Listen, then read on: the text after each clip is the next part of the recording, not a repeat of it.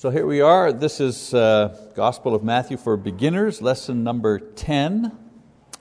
Relationships in the Kingdom, kind of the title of this particular lesson. And we are at Matthew chapter 18. So if you want to open your Bibles there, if you're following along in your Bibles. So remember, one of the main things that Jesus is talking about here is the kingdom, right? Is the kingdom. A lot of talk about that in the book of Matthew. And so far, Jesus has given a lot of parables and a lot of teaching on the idea of the kingdom. For example, now we're not going to go over this very long, I'm just going to list them to you for you quickly. So he's talking about the kingdom that was coming in Matthew 4:17. There's discussion, the kingdom is at hand. Then the kinds of people that live in the kingdom, chapter 5, right? Those who are poor in spirit, those who are meek, the Sermon on the Mount, the Beatitudes. That's the kind of people that live in the kingdom. So Jesus talks about that. Then who is the king of the kingdom in Matthew chapter 6, right? When he does the prayer, thy kingdom come, thy will be done. It's God's kingdom. He's not talking about a human kingdom. Then he talks about the importance of the kingdom in chapter 6, right? Seek ye first, what? The kingdom, the importance of the kingdom. And then who will enter the kingdom in chapter 7, verse 21. And who will enter the kingdom? Well, those who obey, right? Many will say, Lord, Lord, on that day, but God doesn't know you if you're not obeying. And then let me just get another slide up there. In Matthew 11, how great are those in the kingdom? And Jesus says, John the Baptist, well, no greater than John the Baptist, right? And then he finishes that particular discourse by saying what? But those in the kingdom, the least in the kingdom is greater than John the Baptist. So he talks about how great are those in the kingdom. Then he gives another parable. Not everyone will respond to the kingdom. Chapter 13. The parable of the sower and the seed, right? Some seed falls by the wayside and is trampled underfoot. Finishes that by saying, some seed gives a yield of 30-fold, 60-fold, 30 to 1, 60 to 1, 100 to 1. So he talks about who will respond, and he teaches the idea, of course, that not everybody will respond to the kingdom. Then he talks about punishment. God will punish those not in the kingdom. Again, he uses parables. The weeds and the wheat, talks about that, and the dragnet and the fish. This idea of selection. There's a gathering, and then there's a kind of a selection process that goes on in the kingdom. So he talks about those who will be punished, who will be cast aside, who are not in the kingdom. And then he talks about the growth. How does the kingdom grow? And he says, well, it's mysterious. You can't see it. And he gives the parable of the mustard seed, for example, or the leaven put into the dough. You don't actually watch it growing, but it's happening. It's growing.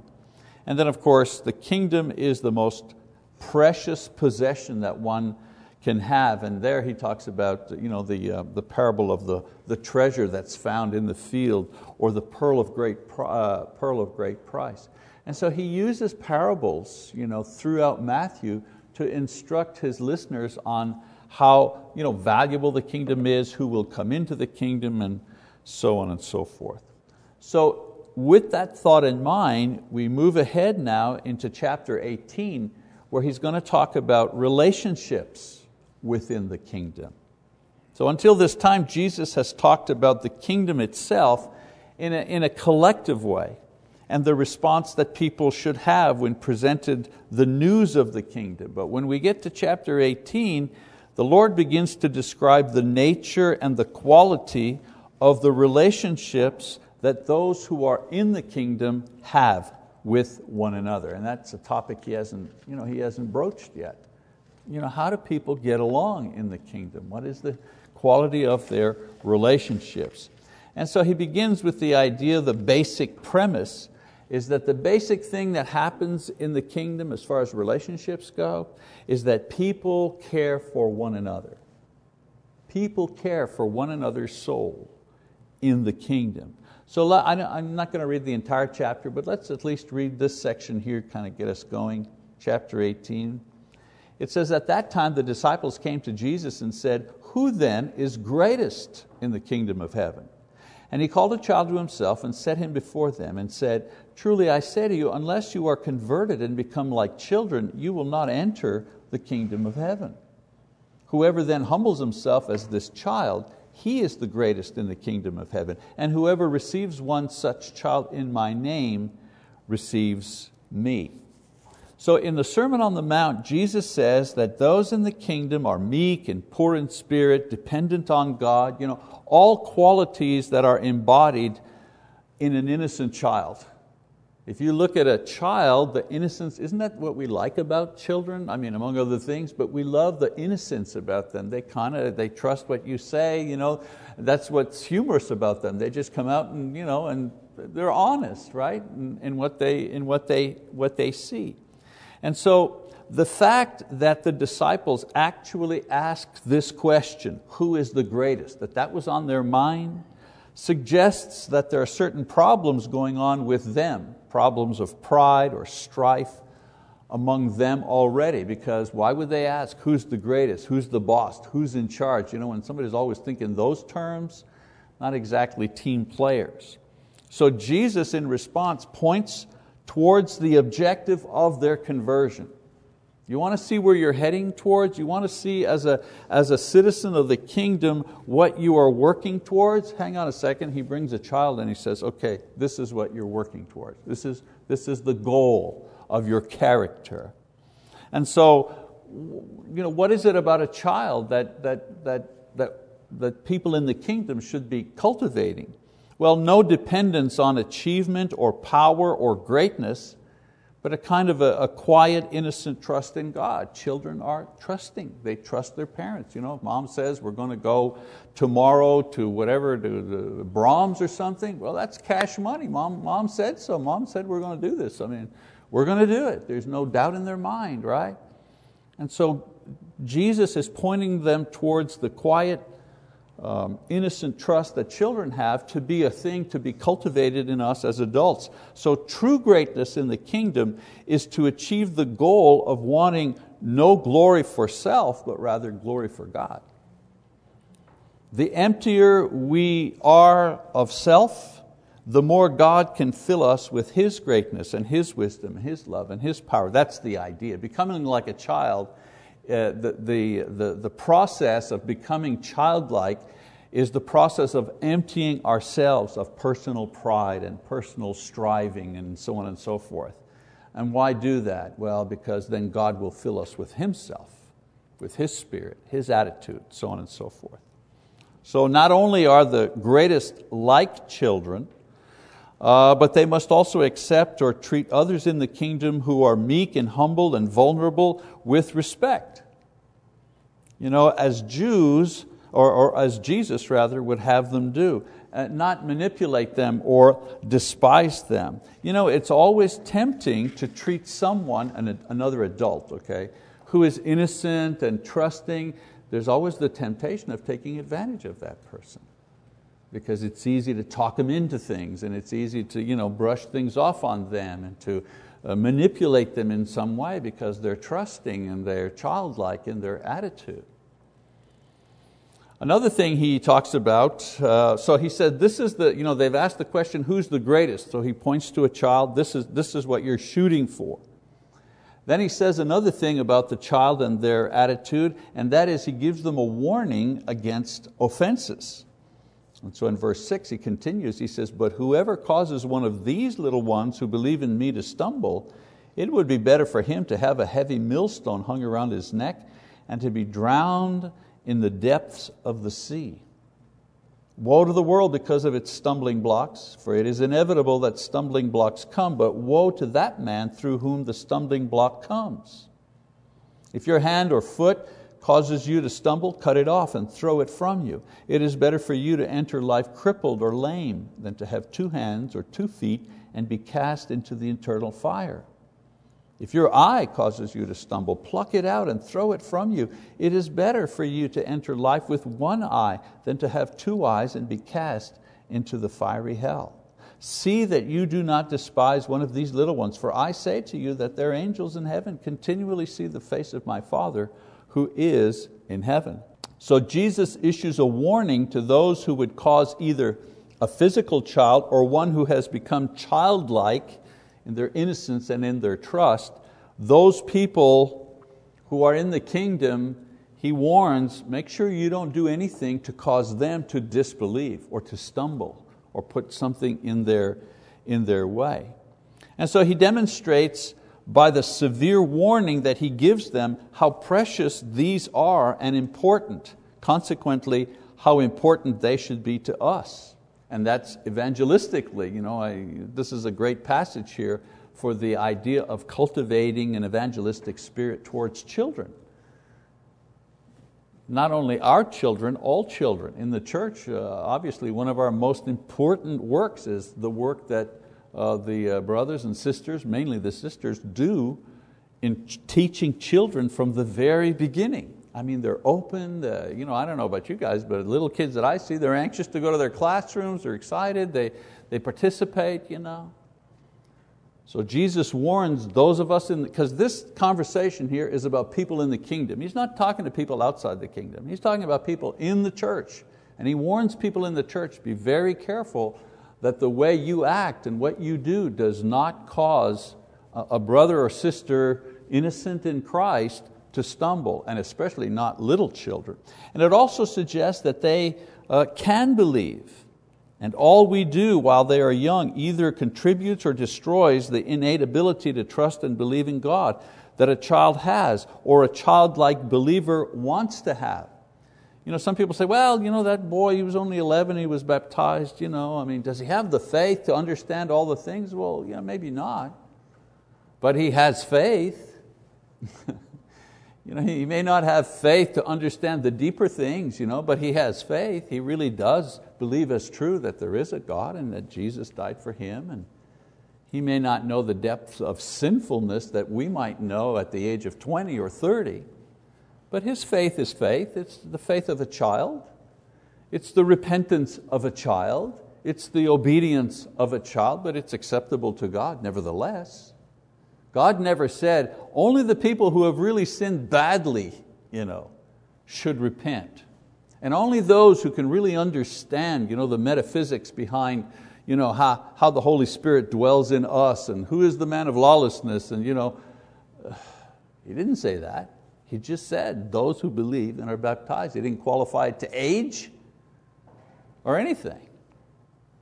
And so we have to, I believe we have to be proactive in teaching children in the church and not get in their way. And also it recognizes the dangers in the world, but specifically points out those who are a direct cause of stumbling.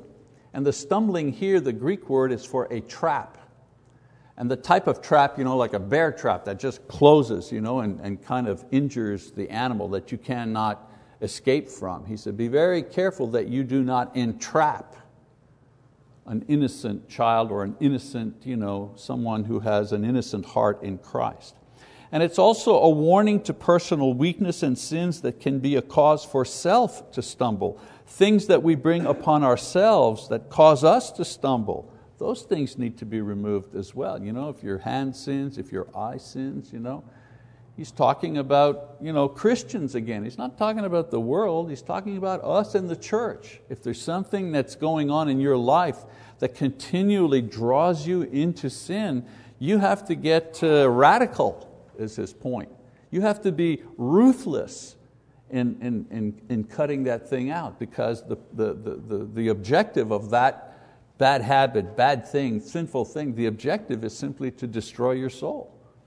And Jesus warns us very emphatically about how, as I say, how ruthless we need to be in getting rid of temptation and sinfulness in our life. And then He reinforces the idea that those who are least in the kingdom, the children, the innocent ones, are truly precious, because even the mighty angels who behold the face of God they minister to these little ones. So it demonstrates their greatness, and it points to the care that should be experienced in dealing with others in the kingdom. People in the kingdom are precious to God. Heaven help those outside the kingdom who harmed them. There'll be a day of judgment for them. Paul talks about that in 1 Thessalonians. One day the ones who are persecuting you, they will be judged and punished.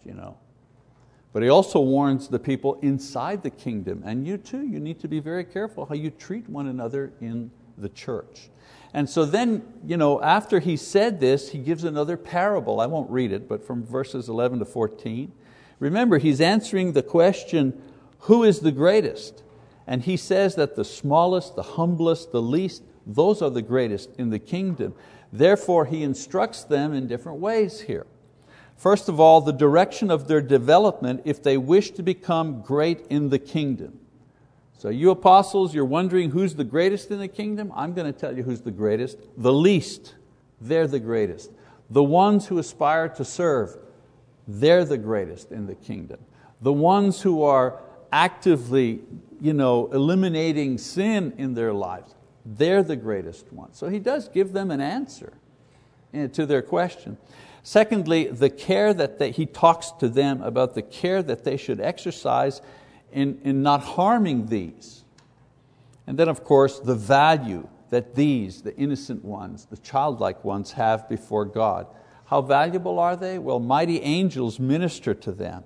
And he gives a parable illustrating the joy that the Father has when one who has been lost is found again. That's where that parable of the lost sheep fits in. Who's the lost sheep? The lost sheep in the context isn't somebody out in the world. The lost sheep are is the one that was in the kingdom and then wandered away. That's the lost sheep. He says the 99, they're in the flock. They're saved. But then one wanders away for whatever reason. Perhaps in the context of what he's talking about, perhaps they wandered away because they were offended in the church, or they were hurt somehow, or they were neglected, or they just kind of faded away and nobody reached out to whatever. There's 100 different reasons why people stop coming to church. So Jesus is saying, when we go out and we find that lost one and bring them back, there's great rejoicing. Of course, that's not to negate the teaching of preaching the gospel to the lost, of course. That's in Matthew 28, go into all the world, make disciples of all nations. That's over there. Over here, he's talking about in the church. Sometimes when entering a new work, preachers in their training, one of the first things that they're taught if you're going to a new work is, you're new to that particular congregation, get to know the congregation, obviously, and then get a list of people who have fallen away, stopped coming, so on and so forth, and start there. Your first job, as the preacher, is not to go start door knocking, on strangers' doors. Eventually that can come in a variety of ways. But before you do that, how about going to find the lost sheep? How about getting out there and finding the lost sheep, the ones who have confessed Christ, who are saved and now are risking their salvation for whatever reason? Because they've been hurt, because they're entrapped in some kind of sinful behavior, or sometimes it's not even sin, sometimes it's doubt. Nobody's been answering their questions, and they just kind of back away slowly, and you don't see them anymore. Go find those lost sheep. That's a ministry in itself. So we end that section with a parable demonstrating the Father's joy when one of the little ones who was lost because of stumbling or whatever, and now is found. That parable serves as a bridge to the next section in this chapter about practical conflict management within the kingdom when offenses occur. So I told you, Matthew's well organized, right? So he talks about the kingdom, the kind of people that should be in there, and he gives where Jesus warns about being careful about conflict and offenses, and then he goes on to say, now when offenses do happen, here's what you got to do. So there are a variety of ways that individuals deal with personal conflict in the world, right? Sometimes they go out and get revenge, or they get angry, or they give them the silent treatment, or they gossip about, somebody's hurt your feelings, and so we round up a posse, right? We round up a posse, and our posse or our gang, when we get together, what we do is we tear down this other person over here. I'm not saying we do that. I'm just saying those are different ways that people react to being offended. So Jesus outlines the way that personal conflict is to be resolved in the kingdom. Always keep that in mind. He's talking about in the kingdom. So in verse 15, let's take a look at that. He says, if your brother sins, go and show him his fault in private. If he listens to you, you've won your brother. But if he does not listen to you, take one or two more with you, so that by the mouth of 2 or 3 witnesses, every fact may be confirmed. If he refuses to listen to them, tell it to the church, and if he refuses to listen even to the church, let him be to you as a Gentile and tax collector. So from be careful that there be no offenses, to, okay, when there are offenses, here's what you need to do. There's a procedure involved. First, a personal and direct confrontation with the issue and the person involved. I want you to note that the objective is to win the brother, not win the argument. Big difference. To win back the one who has offended you, not to prove that you were right or you were hurt. Because that's normally what we do, right? All right, I'll go see them to try to convince them to see how hurt I am and how what they did really hurt me. But that's not what Jesus is saying here. You're trying to win the person back. So when we're sinned against, we want the confronting, but Jesus says that we must make an effort to renew the fellowship with the offending one. The objective is not to demonstrate how the offending one hurt us. The objective of the entire thing is to win back the fellowship with the one who actually offended us. Pretty tough, I realize that. Now, first of all, there has to be a real sin that happened. It can't be, I don't like the way he cuts his hair, or I don't like his attitude, or he seems smug to me. This is not sin here. This is not, if you're offended because so-and-so doesn't smile much in the morning, or didn't say hello the last time. Jesus is saying, make sure there's a sin there. Not just an issue of annoyance or opinion. A sin that is done against a brother directly and threatens to destroy the bond of fellowship within the assembly. The bigger picture is, if you are offended, if someone has directly offended you, what's at stake here is the fellowship between you and that person. That's what's at stake, not just your feelings. Because when two break apart, that's the beginning of you want to rip a piece of cloth. What do if you don't have scissors, right? You light at it and then you rip it a little. But once you've ripped it a little, right, then you can go to town. So he's saying, okay, there's a little rip there because of an offense. Your objective is to repair the rip. Reprove here means to convict or to show him the wrongness of the act. So, number one, procedure. Number two, if there's no response, make sure that the offense is recognized as such and has been witnessed by 2 or more brethren. And this is done to assure the brother that it isn't just a personal vendetta, but a serious wrong witnessed by others. In other words, it's not just in your imagination. Oh, you're just imagining that. That didn't really happen, That's why you have the witnesses. Also, if the matter comes before the church, it can be verified by more than one person. If this fails, then bring the matter before the entire church. And here, there is no New Testament example. We don't see this happening exactly in the New Testament. Teaching or inference on how the church is to deal with this person. Maybe in 1 Corinthians, Paul talks about a certain individual. Certainly to continue to exhort and encourage him to repent in a collective way would be right. That's what he's talking about in verse 17. Now if this fails, he says, to bring a response, the person is to be disfellowshipped. Very difficult thing.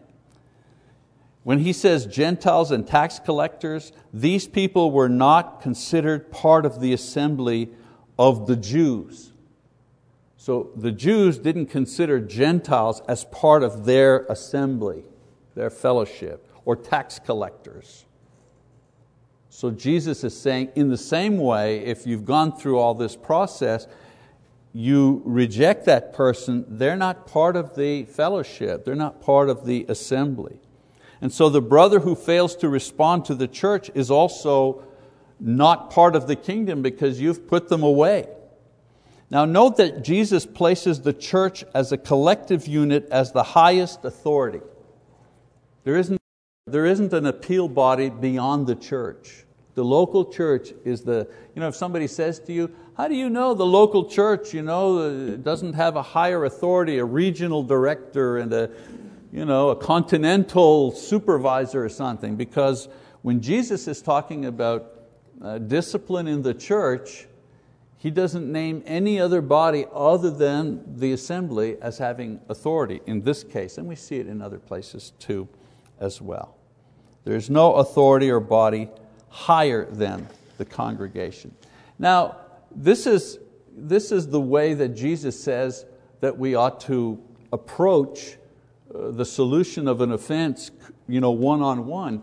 And after all the years that I've had preaching, I so rarely see this happen.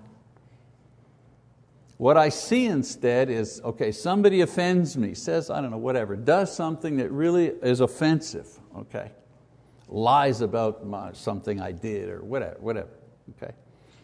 What I see is that we'll go to the elders or to the preacher. I can't tell you how many times I've had people come to my office, come on in, and I need to talk to you, And it turns out I get the story that this person offended that person sitting in front of me. And my first question is always the same. Have you spoken to Brother Joe? No, I came to you first. And so we say, well, let's get our Bibles out, shall we? Let's go to Matthew 18. And I think the reason people don't do that is because, they don't like confrontation. It makes them nervous. Sometimes they don't want the confrontation because they're not quite sure that the offense is really that big a deal. And I guarantee you that when we go to a brother or sister in love to appeal to them, and if they see that the objective is that we want to renew fellowship, we're not trying to beat them up or convince them that we know, when it's really, I just don't want us to be apart. I don't want our fellowship to break over this particular event here. I suspect that the majority of the times it doesn't go any further than that. Then he talks about authority. So process first, authority next.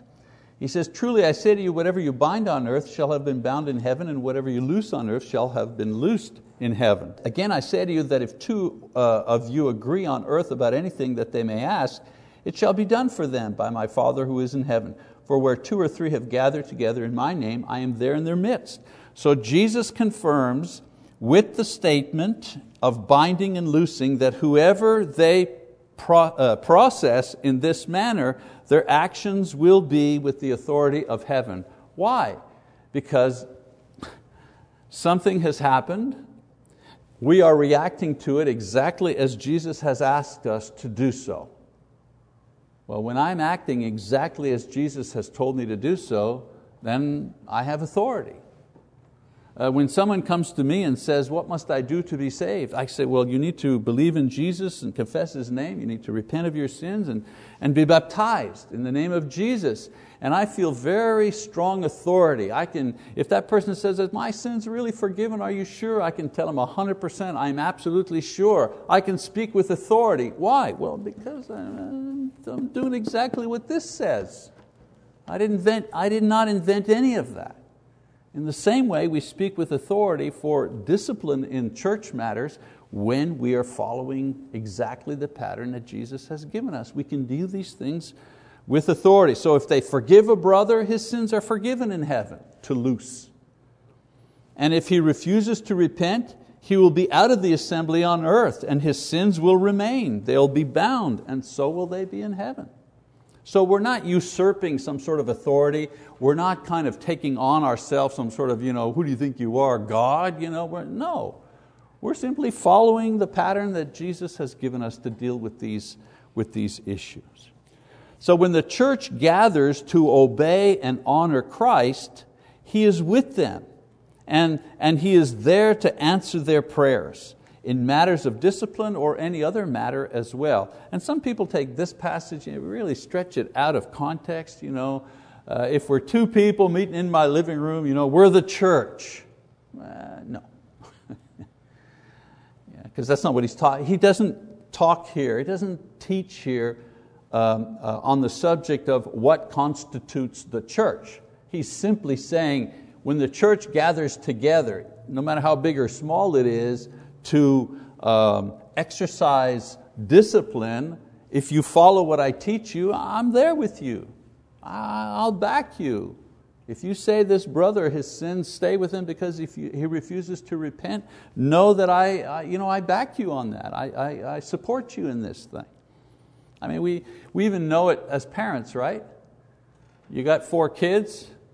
We did anyways, and if we went out and we were leaving somebody in charge, we never left Paul in charge, that's for sure. But anyways, if we left one of the kids in charge, what did we say to them? We would look at the younger ones and say, all right, now you listen to what Julia is saying. And if she gives us a bad report when we come back, there won't be any back talk. So when you're listening, if she says it's bedtime, you better not play around, it'll be bedtime. And let's not hear. But this is exactly what Jesus is saying. I've put you in charge, the church, this is how you ought to do things, and if you do it the way I want you to do it, I'm backing you up when it comes time for judgment. All right, then he goes on, the basis for maintaining relationships. Remember, this whole section is about relationships in the body, not relationships. Why does Matthew 18 does not necessarily work that well in the world? Because it's not meant for people in the world. People in the world have other criteria on how to deal with these type of things. So the process, the authority, now the basis for maintaining. How do you avoid these types of things? How do you repair these types of things? So Jesus prepares us for life in the kingdom by describing how precious it is and how difficult it is for sinful people to grow in love and in faith. It's not easy. Take 400 people, put them together in one unit as a church, there's bound to be trouble. So this section deals with the practical side of daily life in the kingdom. So he warns against causing someone to fall away from the kingdom because of what we do. Then he instructs on how to be reconciled when there are offenses and what to do with those who cause the offenses. Finally, he establishes the attitude of heart that we all need to have if we're to avoid causing others to fall or falling ourselves. In other words, what kind of attitude do people have as far as relationships are concerned within the kingdom? The attitude is unconditional forgiveness. That's the attitude. That's the mindset that we need to cultivate within the kingdom to maintain good relationships and peace. And so in verse 21 and 22, he demonstrates, or Matthew demonstrates, the old standard. So let's read it. It says, then Peter came and said to him, Lord, how often shall my brother sin against me and I forgive him? Up to 7 times? Jesus said to him, I do not say to you up to 7 times, but up to 70 times 7. So Peter's question follows the previous discussion concerning forgiving the offending brother. The old Jewish teaching was that 3 times was enough. 3 times. If you forgave the same brother 3 times, you were doing good, according to the law. So Peter's offer 7 times demonstrates his own growth as a disciple in comparison to his previous faith. So Peter's grown. Wow, when I grew up, 3 times. Now I've been with Jesus and yeah, He wants more. So how about 7 times? 7's a good number. So Jesus kind of establishes the matter beyond the legal requirement by setting forth a new attitude, not just a new number. 70 times 7 actually means a number beyond count. It's not 7 times 70, 490. It's beyond count. The new attitude is a forgiving heart, a willingness and a readiness to forgive whenever called upon to forgive. And believe it or not, you're called upon to forgive every single day. Every single day. How? You're driving along and you're in a hurry, and then the old guy in front of you is driving his car, we're in a 45 zone and he's doing 28. And you're in a hurry and you've got things to do. I need to be a little forgiving. You know what I'm saying? Every day, people, the girl at the restaurant, the waitress the server at the restaurant, she's not, she's expecting a tip, but she's not giving you a lot of love. You know what I'm saying? The food comes on, bing, bang, boom, it's late, it's cold, she forgets to fill your drink, A forgiving attitude. You call and you need information from a government agency. Boy, you need forgiving attitude big time, right? But you know what? The person at the other end of the phone, they need to have a forgiving attitude too, because they got to deal with people all day long who have problems and mix-ups and things like that. So we can't mandate this in the world. I don't think in the human resources booklet that you get when you go work for wherever, for Tinker or something, I don't know if a forgiving heart appears anywhere there. But in the kingdom, it's SOP, right? Standard operating procedure is that we begin with a forgiving heart. That's what Jesus is saying here. Jesus then tells the parable of the unjust steward to underscore this idea. I'm not going to read it. The unjust steward, he owes like millions of dollars to his master. Master said, okay, you got to pay up or else I'm putting you in jail. And the guy begs him, please don't, I have a family. And so the king has compassion on him, forgives him. And then a lesser slave owes this slave just a few $100s, pay up or else, just give me a chance. No, throws him in jail. And then the king or the master finds out the unjust steward what he did. He said, hey, I forgave you. Couldn't you forgive this other person here? Well, because you did that, you're going to go, that guy's coming out and you're going in. Right? That's the parable. And so, with this parable, Jesus is showing the extent of what forgiveness should be. The original servant could not pay what he owed the master, and yet the master forgave him anyways. The result and the punishment reserved for those who were not prepared to forgive others. That's the point that he's making. And then in verse 35, he summarizes the entire passage by warning against the hardness of heart that refuses to forgive the brethren their offenses. I've always said that the minute, I forget if it was Mike or Marty, somebody, or it may have been our guest speaker on Sunday, the day you decide you've had enough, no more forgiveness for that person, is the day that God decides, okay, no more forgiveness for you either. You turn the tap of grace flowing down on that person. As you're turning the tap off, the tap above you for the grace that's falling down upon you is being turned off in heaven. I know it's a kind of a a crude analogy, but it's pretty much what Jesus is teaching here. You maintain your own state of grace and ongoing forgiveness by doing and extending that to other people. So the lessons about the kingdom here that are taught, when it comes to offenses, well, first of all, make sure you're not the one causing the offense, either to another person or to God by willful, continual sinfulness. So make sure you don't do that. Then number 2, deal with those who do offend in a Christian way when it happens. Remember, the objective of when there's friction between you and a brother or sister, the objective is to repair the fellowship, not win the argument. And then finally, forgive others readily and graciously when you are offended, because in the measure you forgive others, God will forgive you as well. All right, so we finish 18, moving on here. We're almost done. Another couple of lessons, we're done on this one. All right, thank you for your attention.